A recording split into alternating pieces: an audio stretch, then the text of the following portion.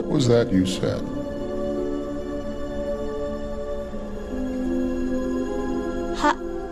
I believe.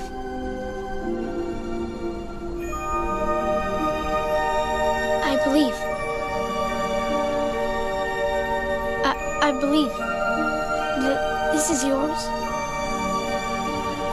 Wow. It is said that if you believe in the wonder and magic of the North Pole and of Santa and his sleighs, that you will be able to hear the bells on his sled ring. And if you do not believe, then you will not be able to hear the bells ring. That story of the Polar Express is a beautiful story written about a young man who, in the realities of life, began to fade in his belief of the wonder and magic of Christmas and of Santa and of the North Pole. And so he goes on a journey on a magical train, on a journey to the North Pole to discover what he had started deciding was no longer true. And in that beautiful ending scene where he's ringing the bell that he cannot hear and then suddenly believes, and then he hears the bell, and then Santa shows up, and we feel this deep sense of warm, fuzzy feelings that finally what we knew was coming has come. This seems to be a central storyline in our Christmas story that we have authored. This invitation to believe in bigger things than ourselves and wonderful, magical things that cannot possibly be possible, but yet somehow are possible. This seems to be a storyline that travels throughout Christmas. There's really two main ones, right? Now, the one is, don't forget what's most important. And we find that storyline in things like Christmas with the Cranks, or in storylines like Home Alone, or storylines like National Lampoon's Christmas Vacation, where we watch people basically tear themselves apart through the Christmas season, and everything that could go wrong goes wrong, and we laugh wholeheartedly because we see ourselves in the story, in the chaos. And then at the end of every one of the stories, they're all hugging in some room, realizing that despite the fact that they're ticked at each other, they actually love each other, and we go, oh, and that's the one storyline. And then the other is this one. To believe in bigger things. You see that in the Polar Express, even in the movie Elf. I mean, one of my favorite Christmas movies, you see it there. Some guy comes from the North Pole, he tells everyone it's true, nobody believes him, and at the end of the movie, what happens? The sleigh flies off, and the reporter who's talking sees the sleigh, and the jaw drops, and eyes get big, and she goes, it's true, and she believes, and we go, oh, and we're just so excited. Where do these storylines come from? Why are these the central storylines? Why is this storyline of believing in the impossible things such a big part of every story in Christmas? Miracle on 34th Street and everything else. Where does it come from? When we enter into the actual events that took place that first Christmas that have birthed this season for us, the actual people that actually had things happen to them that set up the story we live in now in Christmas, we discover in there some of the clues to the mystery why these central themes tend to make their way into the stories we author about Christmas. If you were here last weekend, you know that we began to travel into the Christmas story, and we discovered ourselves in a little town of Nazareth, a real place that sits close to the border of Israel and Samaria. It's sort of off the beaten path. It's a very rural setting. It's not one of the urban centers of that time in Israel.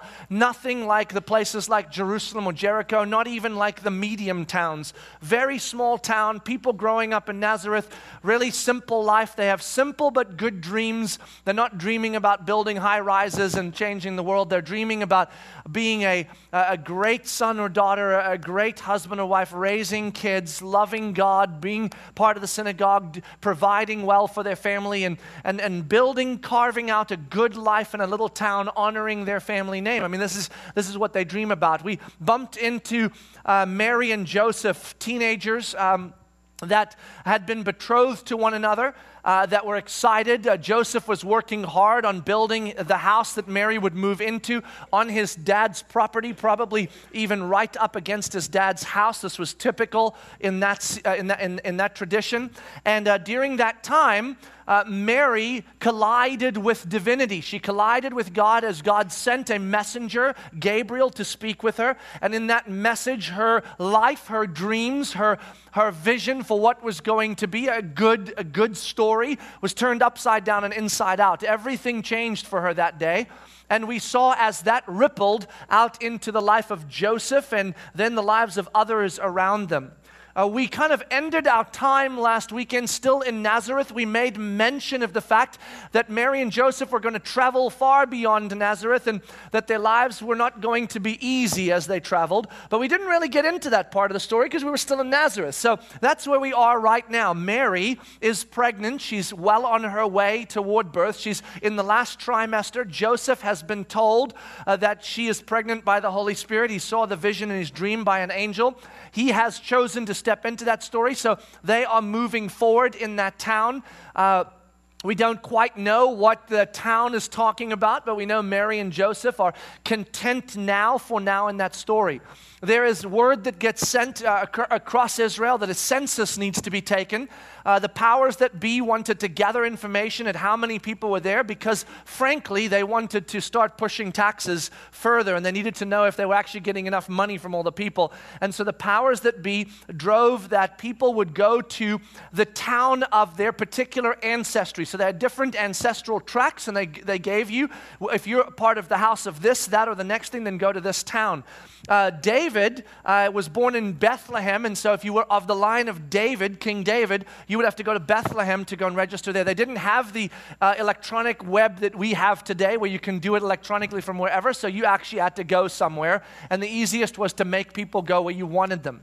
Joseph had decided that he would travel by himself to Bethlehem. His wife was pregnant, no need to drag her with him, but Mary knew that the baby would come and didn't want Joseph to miss out on that and decided to travel with him. I'm sure there were multiple conversations going on about this is a crazy idea, don't do this, but Mary pushes through and says, I'm going with you. They traveled to Bethlehem, and on their way there, I think, probably they underestimated the trip with the pregnant woman. When you go on a car trip with a pregnant woman, you got to know, man, it is not going to be the regular stage of hours. You got to add multiple hours because there's multiple stops along the way.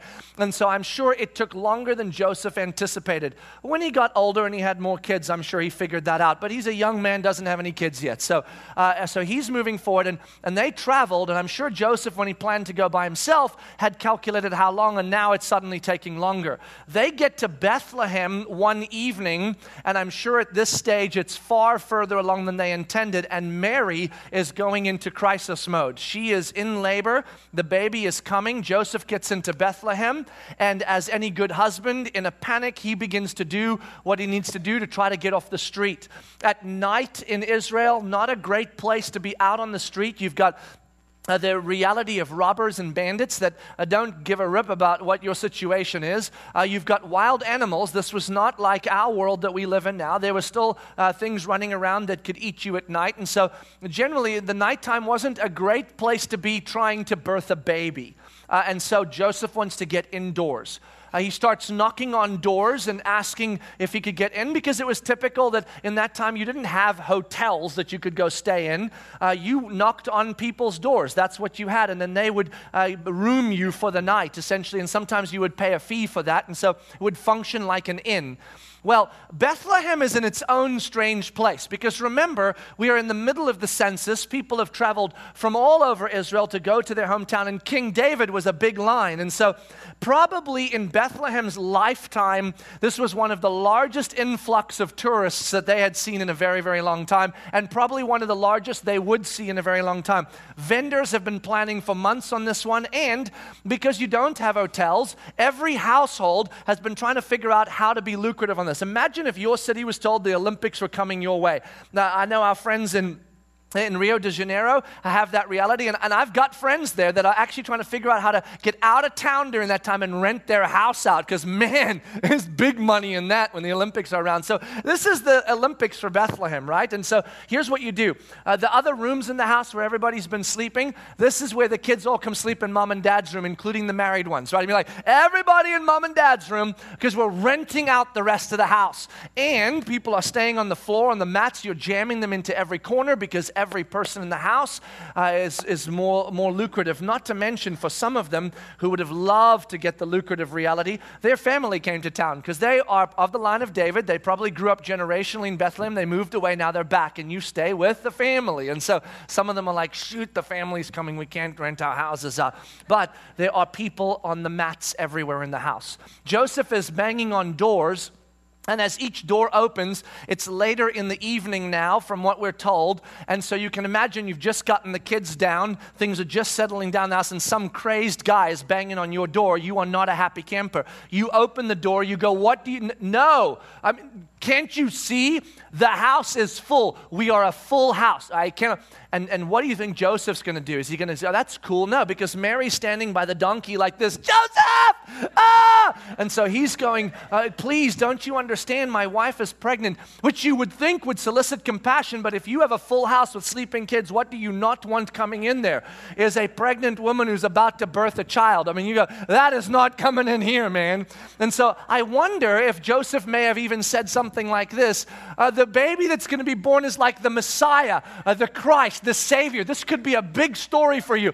200 years from now, your house, think of it, big sign, baby born here was Jesus. And so maybe he didn't, but I mean, I'm just saying, I would have tried anything if I were a husband with a pregnant wife who was about to birth a child. But the reality is that all the homes were full and life was too busy. And so nobody let him into their house. I do wonder sometimes, later on in life, when these people passed into eternity and found out that knocking on their very door of their very house, the actual creator and sustainer of the universe who was about to be born, it was his human mom and dad knocking, and they had a moment in time where potentially the Christ child could have been born in their home, and their story entered into the chronicles of God for all of eternity, and they missed it because their house was too full. They didn't shift things around. It was too complicated. I wonder if that was a good moment. You know, I just wonder. There was one particular couple, a man, at first an innkeeper as they call him, where they came and he said no at first, and then he had compassion, probably his wife in the back going, come on, you look at her. You can't just leave her out there. Where do you want me to put her? Where? You're going to move the kids? No, but we got to do something. Can we put her in the with the animals? And so he goes, well, I guess we could do that. So they would have these caves out back that were sort of where they kept the animals at night. Now, it sounds kind of crazy and harsh, but it's really not. The cave was a very safe place. They could put the animals away for the night where all of the coyotes and wolves and stuff couldn't get to them. They would be warm and safe in the cave. And so the guy goes, you know what? We do have a space for the animals, and it's better than birthing a baby out in the street. We'd love to put you in the house, but it's just not doable right now. And so Joseph goes, yeah, we'll take it. And they go into that little stable, barn kind of cave place. And there, in the quiet of this night, in the very center of Bethlehem's most unbelievable busy month, quietly, without anyone's knowledge, born onto planet Earth is the single most significant person that ever lived, because that person was our creator in flesh and blood. And Bethlehem had no idea because they were busy with a lot of stuff. They weren't evil people trying to ignore the coming Christ that they'd been waiting for centuries, millennia for. They just had full homes and lots of stuff going on. There were a couple of guys that were hanging out very close to Bethlehem. Bethlehem sits 5 miles from Jerusalem, the big city. It's kind of like a suburb of Jerusalem, but sort of far enough out that you don't really do a whole lot with Jerusalem. Think of the suburbs that you're far enough that if a big Broadway show's coming to Orlando, you might go, but you ain't going to go shop in Orlando, right? You're West Orlando, maybe you're in the sort of Claremont, Groveland area and beyond, where you're just kind of going, I don't live in Orlando. I live here. I'm not crazy like the city folk, but if something cool is in Orlando going on, I can always get there. That was Bethlehem, right? And so right around Bethlehem, there were hillsides and there were some shepherds watching sheep. Now, because they were watching sheep here, some of the sheep they were watching were probably set aside for the sacrificial system because they're this close to Jerusalem. And so very possibly they are raising some of the sheep that are going to be going to the slaughter for the sacrifices that Jesus is going to be compared to. Kind of crazy stuff. But they are watching sheep. Now, shepherds, when they're watching sheep, just so we're clear, your on time, your game time is at night. During the day, you're chilled, you're relaxing, you might be trading up. Maybe some of you are sleeping, some of you are watching. You only need 1 or 2 shepherds during the day watching a group of sheep, because really, essentially, there's very little danger during the day. The sheep can see, which is good. Coyotes and wolves and bears don't come out during the day unless they're very daring and very hungry, and you can see them from a distance, so you can chase them off. Bandits don't try to steal sheep in the middle of the day unless they're very daring, and if they do, well, then you chase them off too. But at night, everything comes out. Right? All the wolves, all the coyotes, all the bears, they come out and they want sheep. And all the bandits, that's when they start. So none of you sleep at night if you're a shepherd. You're all on, you're all awake, you're all vigilant. And the shepherds are watching sheep through the night. The sheep that you have probably do not belong to you if you're a shepherd. Maybe 1 or 2 of them, but you're probably hired by some powerful player in the city who has wealth or sheep, or by the temple priests, and you're watching the sheep for the sacrifice, which is even a greater responsibility. And so you know this, during the night, you watch those sheep. You don't take your eyes off the sheep. If you lose a sheep, it comes out of your pay. It comes out of your deal. If you lose more than 1 sheep, your reputation diminishes and you might lose your job as a shepherd. If you lose your job as a shepherd, your well-being, your provision for your family is gone. So one thing you do not do is you do not leave the sheep at night, ever. You do not sleep, you watch. And we bump into a couple of shepherds on the hill who are about to have something happen to them that is going to be life-changing. Grab your Bibles and turn with me to the book of Luke, and let's jump into the story now. Mary and Joseph in the little cave right around Bethlehem, and Jesus is born in the quiet of the cave, in the hustle and bustle of Bethlehem. And in Luke chapter 2, we pick up the story there with these shepherds. Page 556 of the Bibles we provide for you. If you're using one of those, feel free to go to page 556, Luke chapter 2, if you're using one of the Bibles that you brought with you or one of your smart devices. Luke chapter 2, verse 8, here's what it says. And in the same region, there were shepherds out in the field keeping watch over their flock by night. You see, there's all the information we need for what the context is for these shepherds. They're out in the fields right near Bethlehem at night, watching the sheep vigilantly. It says, and an angel of the Lord appeared to them, and the glory of the Lord shone around them, and they were filled with great fear. You'll hear me say on occasion, whenever we bump into an angel, the glowing person showed up. And it doesn't say in the text they're glowing. Well, guess what? Here we have it. Thank you very much. They're glowing right here. Do you see that? I mean, they show up, it's dark, and the glory of the Lord shone all around. These guys fight off bears, they fight off wolves, they fight off bandits. They do not fight off glowing people. And so when this guy shows up, they are afraid and they fall down and they want to run away. But they don't run because they got sheep to tend to. Fear not, the angel starts with. That's how angels always start, because if you ever bump into an angel, you're going to be scared out of your mind.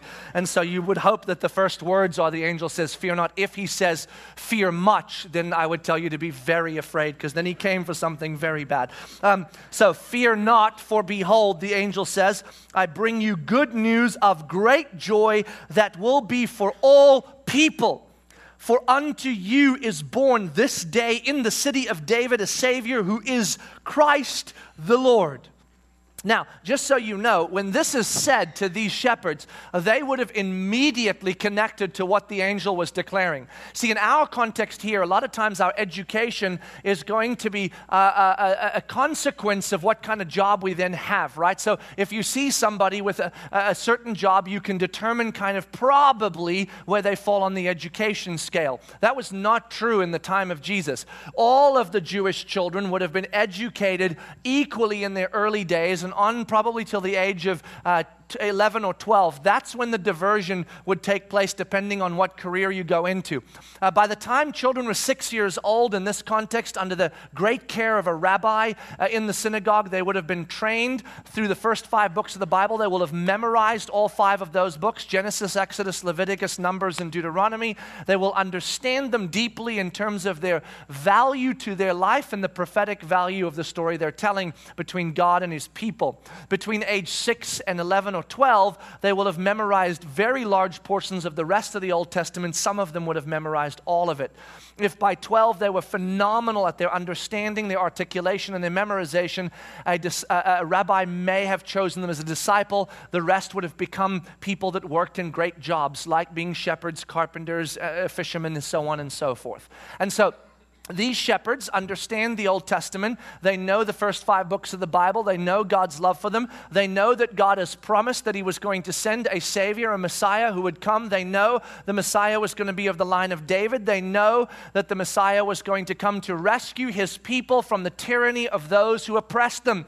Every empire that had existed, Babylon, Persia, Greece, and now Rome, and here they are with an angel declaring in prophetic language, this night, in the city of David, of the line of David, is born the Christ that's been promised to you.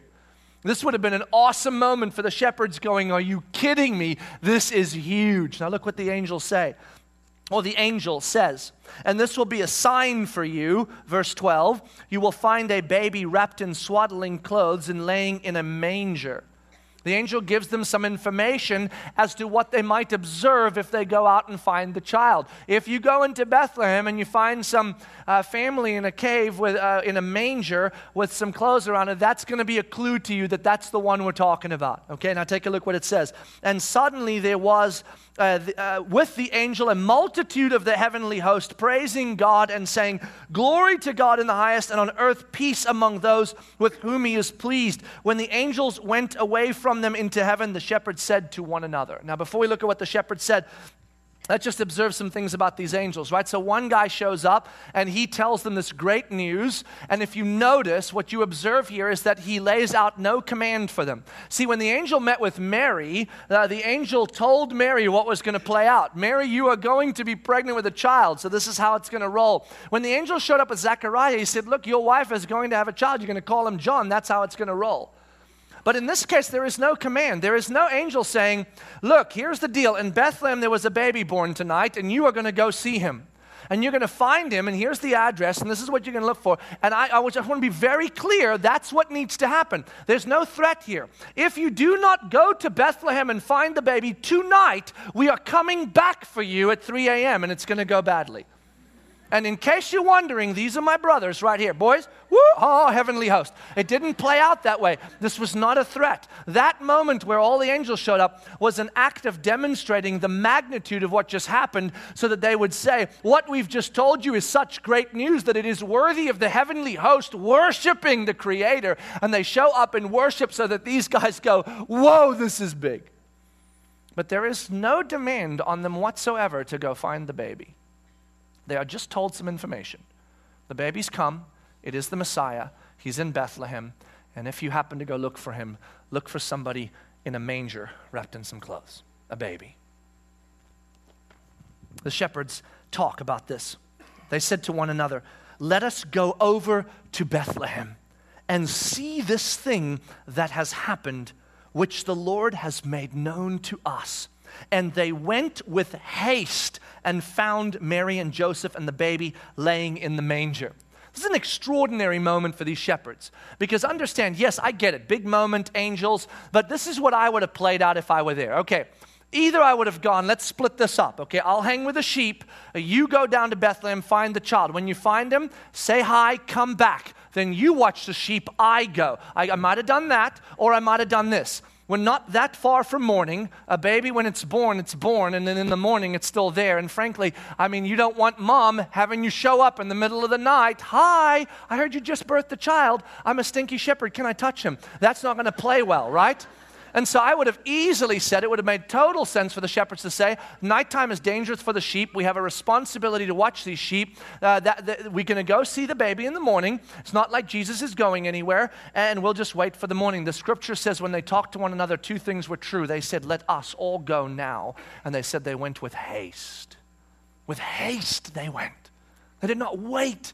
They did not allow the realities of their day to say, if you leave the sheep, do you understand? Balls drop, people get mad, and the whole world is against you. You can't do that. You need to be here. You need to get done what you need to get done. Then you can go and hang out with this story. No, these shepherds head straight out. Now, when they get to Mary, awkward moment. Take a look. It's so awesome. And no doubt an awkward moment, and so they play it out well. They went with haste and found Mary and Joseph and the baby laying in the manger. And when they saw it, they made known the sayings that had been told them concerning the child. The scripture says the first thing the shepherds did was it quickly explained why they were there, right? Wouldn't you? Knock, knock. Hello, Mary. Can I help you? Yeah, so here's the deal. This is going to sound super strange, and if you don't want to let us in, we totally understand. But we were out watching some sheep, and this glowing guy showed up. I know, it's totally out of the box, and then there were more glowing guys, and they said you'd be here, and here you are. And so we were just wondering if maybe we could just take a peek, because he told us that this is the Christ child. If that's news to you, then sorry for the shocker. To which Mary, we even see in Scripture, responded so beautifully, because this was not news to her, was it? I mean, can you imagine her saying, come in, I've got a better story than yours. I've got a better story than yours. Joseph, my husband, he's got a big story too. Seems big stories are happening. Look, it says it here. It says, and all who heard this story the shepherds told, heard it, wondered at what the shepherds told them. But Mary treasured up all these things, pondering them in her heart. And the shepherds returned, glorifying and praising God for all they had heard and seen as it had been told them. I mean, they just went away, life changed, absolutely in awe, just blown away, hearts warmed. Wow, we got to see the Messiah and share in the moment. And here they are in the story. While all this is going on, some crazy stuff is happening a world away. A couple of 100 miles away, which in this day would have been a long, long travel, 800-900 miles type of distance. There are these guys in the region that used to be Babylon. We don't know much about them, but what we do know is that they studied science. They looked at the world and how it functioned and how it moved. And during the time of Christ's birth, in the sky appeared an anomaly, a strange star of sorts, something that didn't belong, that in all their observation and all their study didn't fit into the standard deal. Well, this fascinated these guys, and so they're looking at the star, and they're kind of going, what is up with that? And so I can imagine they begin to study and try to figure out where this star is coming from. We don't know if they have Jewish heritage because of the Babylonian occupation many years ago, or if they just had a history of some of the Jewish scriptures. We'll talk about that in a second. But as they begin to look at the star, and they begin to try to figure out what it is and why it's here, you can imagine as they start digging in and studying and working and frustrated, and what is this and why is it here? They start remembering together, oh my gosh, there's something about a star we remember. And they dig into some of the scriptures that they had, perhaps because they're Jewish, perhaps because of the history of their world. You see, many, many hundreds of years before that, when Babylon was in occupation over the entire world, they took the Israelites, and they took the best and brightest of the Israelites, and they brought them to Babylon to integrate them into Babylonian society. It was a way that the Babylonian Empire brought together societies and made them all Babylonian. And so they found a couple of young men we get to know about, Shadrach, Meshach, and Abednego, and Daniel. They come to Babylon, and they become a great story that we still have information about today. Daniel becomes an incredibly wise man, has visions from God. He actually writes a document we know as the Book of Daniel that talks about future prophecies. And in that brings legitimacy to the scriptures and to who God is. Daniel, Shadrach, Meshach, and Abednego shape the very nature of Babylon more than Babylon shapes them. And because of that history, these guys have this lingering sense of what was to come, and so they do their study, and they find out in the scriptures that there was prophecies about a star. And when the star would come, that it would be a sign of the King of the Jews being born, who would be the King of Kings. So after their study and they're looking at the star, they decide if this could be true, if it might be true, on the off chance that it is true, we don't want to miss out on a moment where the King of Kings is going to be born. We want to go honor him. They have no business doing this, but they pack their stuff and they make the long journey that probably took them a great deal of time all the way to where the star takes them, which lands above Bethlehem, which is 5 miles from Jerusalem. And if the King of the Jews was born, the King of Kings, then you had Jerusalem and Bethlehem. Which one would you go to? So they go to Jerusalem. That's the right choice, because that's where these kinds of people are born. They go and they start asking questions. Now, we don't know when they showed up, and it differs in terms of opinion, but likely the star appeared at the birth of Christ, and so this is months later, probably about a year later, that they're showing up in town. And so they might guess, well, the party's over from the birth time, but now we want to meet the king. And so they start inquiring, and nobody knows what on earth they're talking about. Now imagine, right, an entire year, maybe a few months have gone by. Jesus and Mary and Joseph are probably in Bethlehem recovering and waiting to travel back to Nazareth. They don't want to travel with a small child. It's very dangerous during those times. And all this time, nobody in Bethlehem or Jerusalem has figured it out. I'm sure the shepherds have been telling stories, but who listens to the stupid shepherds, right? And so nobody knows. And so the word gets out, and it gets to Herod, who is currently the king of the Jews. And this is what it tells us. Turn with me to the book of Matthew, chapter 2. Matthew chapter 2 is on page 523 of our Bibles. 523, Matthew chapter 2. And it says in verse 1, "Now after Jesus was born in Bethlehem of Judea in the days of Herod the king, behold, wise men from the east came to Jerusalem, saying, 'Where is he who has been born King of the Jews? For we saw his star when it rose and have come to worship him.' When Herod the king heard of this, he was troubled, and all Jerusalem with him, and assembled all the chief priests and scribes of the people, and inquired of them where the Christ was to be born. And they told him, 'In Bethlehem of Judea, for so it is written by the prophet, and you, O Bethlehem, in the land of Judea, are by no means least among the rulers of Judah, for from you shall come a ruler who will shepherd my people Israel.'" So Herod gets word of this. Herod is king of the Jews, and Herod inquires about where this baby is. Herod, we find out, tell the wise men, "Listen, would you go find him? He's in Bethlehem, and when you do, after you've worshipped him, would you come tell me, because I also want to honor this new king of the Jews." Herod had no intent of honoring the king of the Jews. Here's why. Because Herod knew that any person who was born who was going to be king of the Jews threatened his story for himself. Herod had a story he was writing for himself. It wasn't God's story for Herod, it was Herod's story for Herod, and he defended his story at all costs. He had murdered family members, he had murdered friends, he had murdered anyone that threatened his throne, his story, his dreams, his way of life, what he wanted for himself. Anything that stood in his way became his enemy, and he moved past it. I don't think it probably started that way, but it sure got to be that way. And Herod was looking to eliminate any threat to his story and to essentially get away from it.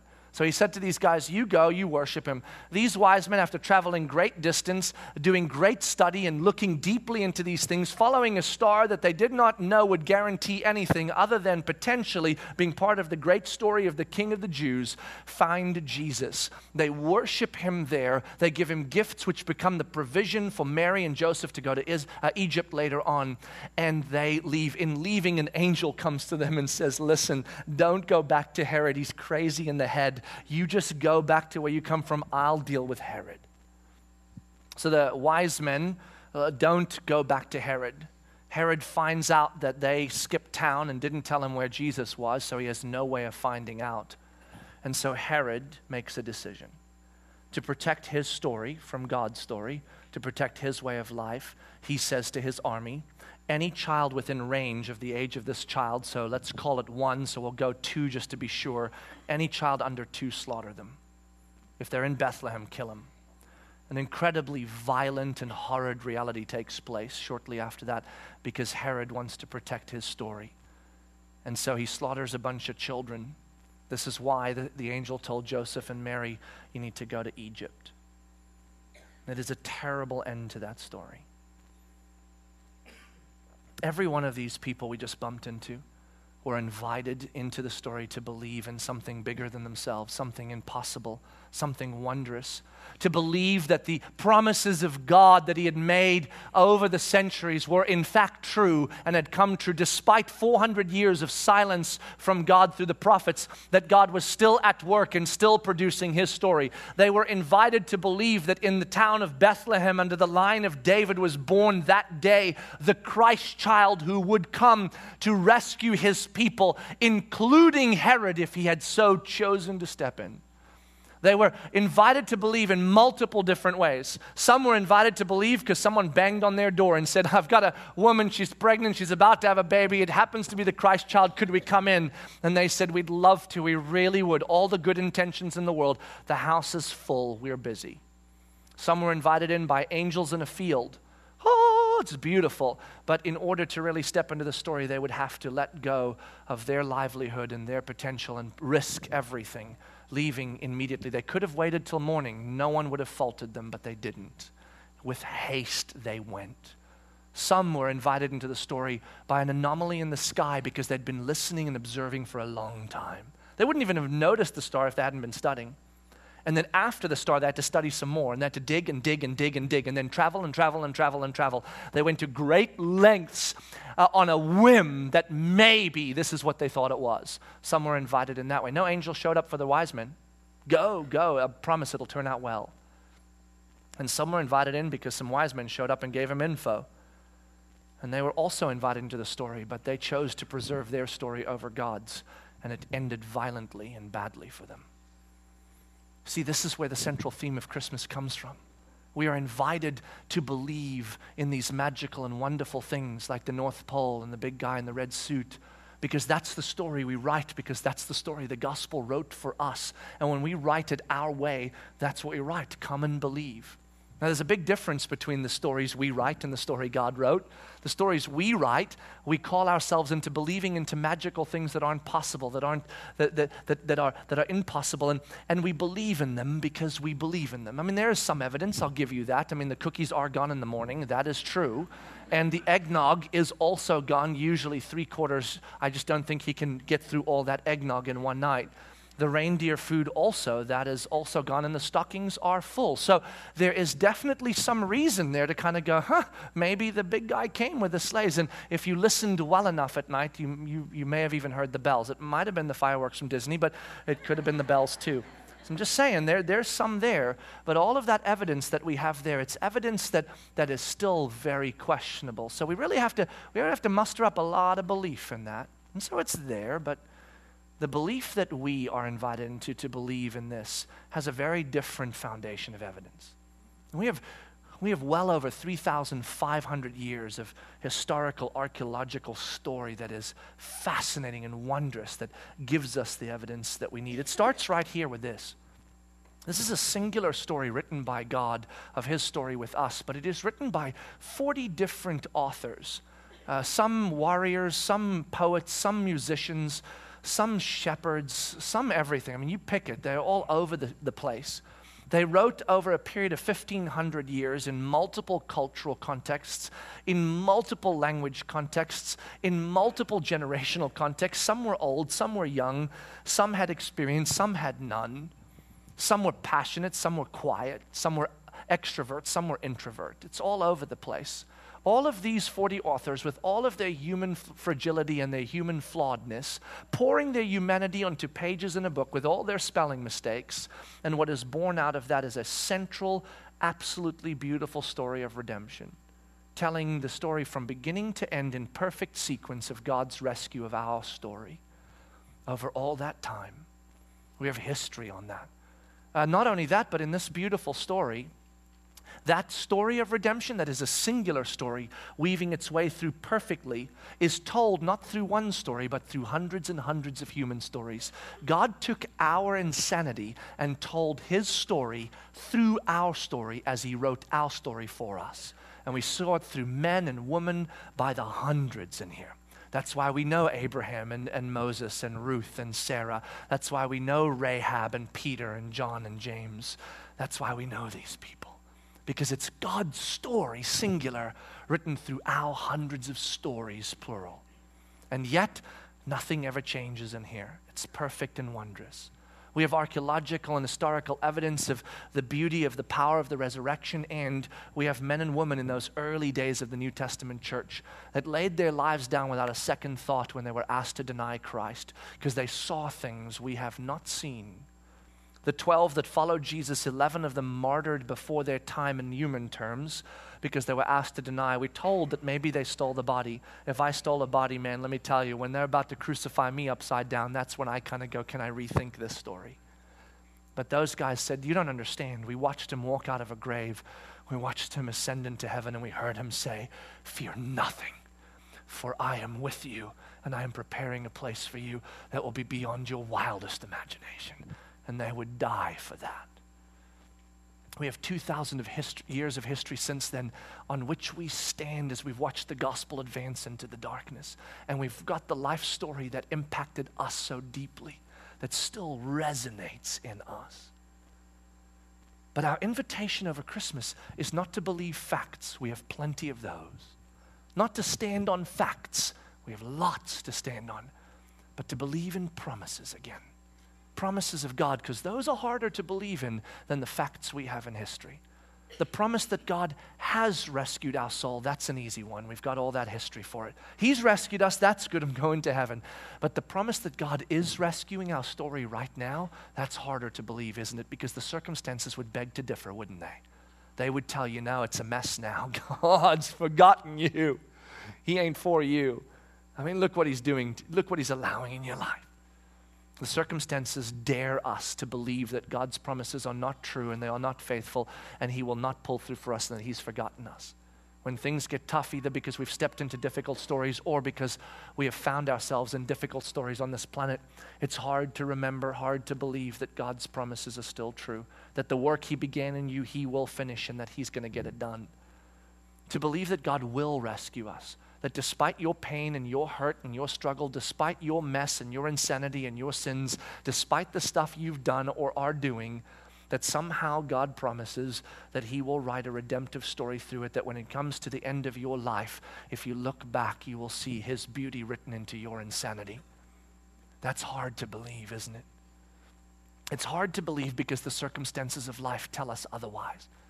Brooke and I, we just came out of a crazy run.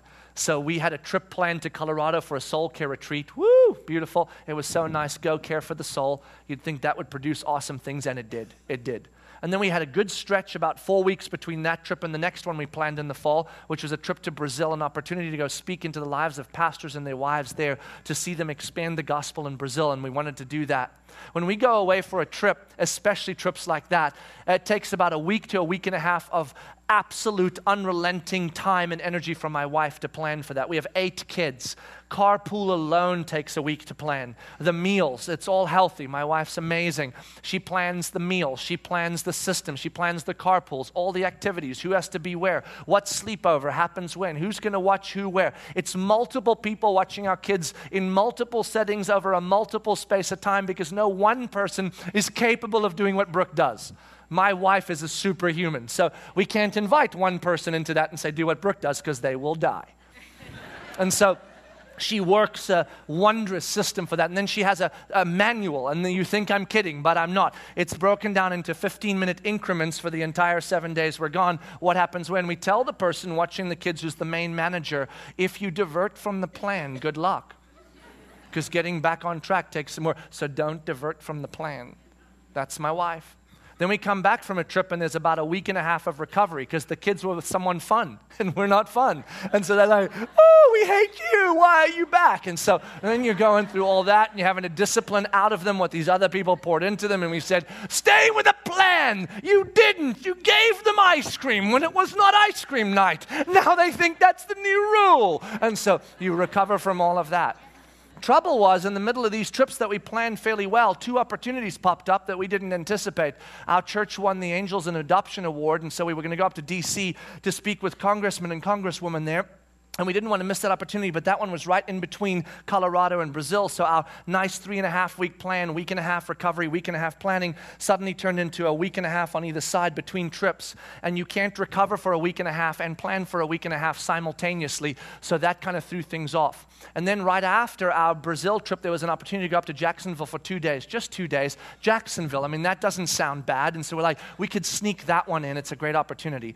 And we realized what a mistake all that was, because essentially we went, wonderful trip, massive recovery, half dead, plan, not enough time, wonderful trip, massive recovery, burnout and death, plan, awesome trip. But the trouble is it didn't end on a trip. See, if it had ended on a lifetime trip away to Europe, then I wouldn't be here and we wouldn't be talking about all the upside down. But it always ends with coming home. So after 4 wonderful trips, you're still in the death recovery stage. And then we got home, and then we entered into the quiet season of December. And December was crazy. When we enter into January, we'll be able to finally take a breather, because all we have in January is 6 birthdays in 6 weeks in my home, January and February.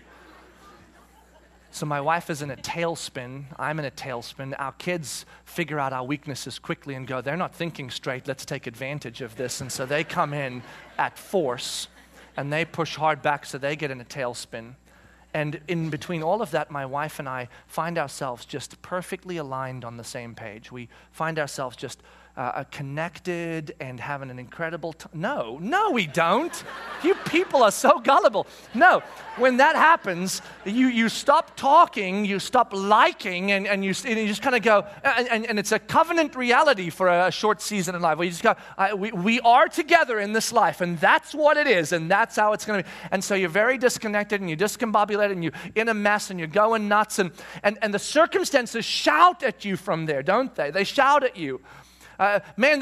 This is how life goes. Life has teeth and it has claws, and it's coming for you. And God is not as present as He ought to be. And you're in crisis, and it's not going to go well. And then you start believing, I'm not a good mom. I'm not a good dad. I'm not a good husband. I'm not a good wife. I'm not a good this. I'm not a good that. Where is God working in me? Look at all this stuff. It's a mess. Our family's a disaster. And you have these conversations. They're not a disaster. They are a disaster. It's not as bad. It is as bad. Because you have the proverbial optimist in me and the proverbial realist in Brooke, and we're extremes, and it doesn't go well.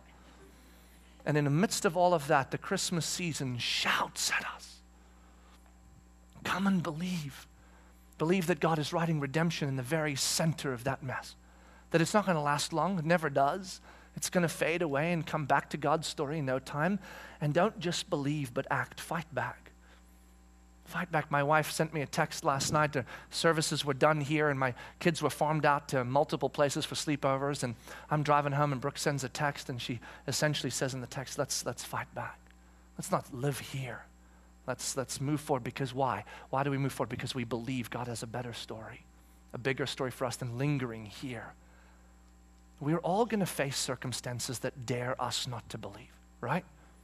It's going to be like the story. Some of us will face circumstances that say, look, Jesus will come around again. The house is full right now, and there's lots going on. There'll be another season in a month where I can engage more deeply with Him, but right now it's just too much. That dares us to say, there's too much going on for you to make space, room, significant room for the Christ child to enter into your story. You don't mean it. You're nice like me. You love Jesus. You'd love to know that He's in your home, being born there, but it's just, there's people everywhere on mats. You can't. There's lists to get done. You can't. Don't let the circumstances convince you that your house is too full to make space this Christmas for the incredible reality and beauty of Jesus. For some of us, it's going to be the sheep, you know. The angels show up. They remind us it's Christmas. But there's all these sheep we have to take care of, and if we don't, you don't understand it's Christmas. You don't understand this season. Busier than ever. Things have got to go. And in the morning, when the sun rises, I will go to Bethlehem and see Him. Go with haste. Go with haste. So that you do not find yourself stuck in the realities of the world. This is the invitation of Christmas. Believe that there is something bigger happening than you can imagine in God's story, and go with haste. Sometimes it just takes a lot of work, doesn't it? A lot of study, a lot of work, a lot of time, a lot of effort. You got to travel a long way, not in real terms, but in your heart to get to Jesus. And so it's discouraging. You give up halfway. I pray and I feel nothing. I've read the scriptures and it's just dry right now. I'm so busy. So since I get nothing out of it, I'm just going to stop for a while. And I would challenge you, as the Magi would challenge, just because it's just difficult and hard and tedious before you get there, don't give up, because when you do, you find the Christ child in the manger. You worship there and you are in awe. And your story is made beautiful. Their story is chronicled for all of eternity in the chronicles of God, the wise men. I mean, how awesome is that? They had no idea. But they worked and pushed through the hard stuff to get there. For some of us, we have a story we're trying to live. It feels right, it feels good, it's what we want, it's what everything in us, all our feelings tell us is right. It's not God's story for us, because God's story tells a different story. He calls us to more difficult things, into more difficult covenants and difficult commitments and difficult stuff. But our story just feels so right now. It's what we want.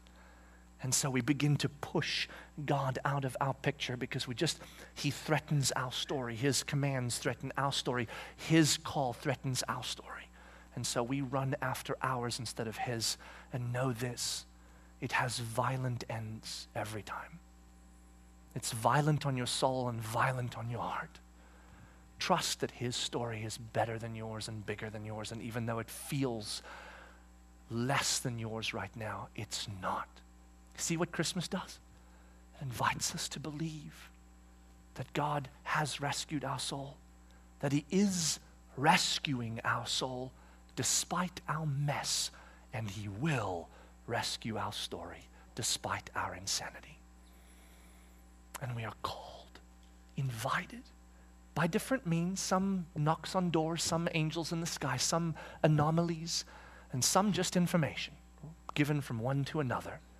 We are invited to believe, to be reminded that God is here with us, that He came for us, and that His story that He's writing in us and through us is one worthy of living in haste despite the work.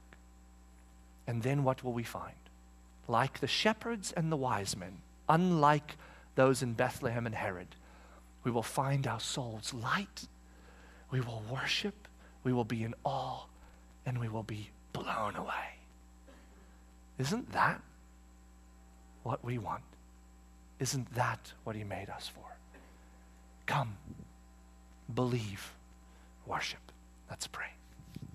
God, thank You for Your incredible, wondrous invitation once again to come this season and to see the noise for what it is, to see the circumstances for what they are, as they shout to us and try to convince us that You are not with us, that our story is better than Your story, that we should pursue our stuff instead of Your stuff, that we should believe our hearts over Your heart, that we're too busy, that there's too much going on to hastily allow You in, and we can do that tomorrow or the next day or the next month. God, may we be awakened this season through this story this weekend to go with haste, abandoning the sheep that we feel so responsible to try to keep together, the balls we feel so responsible for keeping in the air, the plates we feel so responsible for spinning. And may we let them go for a moment in time and trust that as they fall, You will do what You must, because we are going with haste this season to go and discover what waits for us in a manger, in a story, in a moment.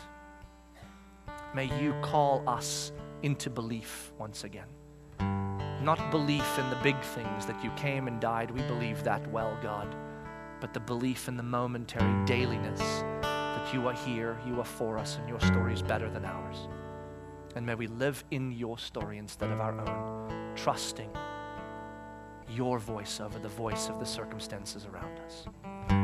Thank You for this invitation this Christmas, we pray. In Jesus' name.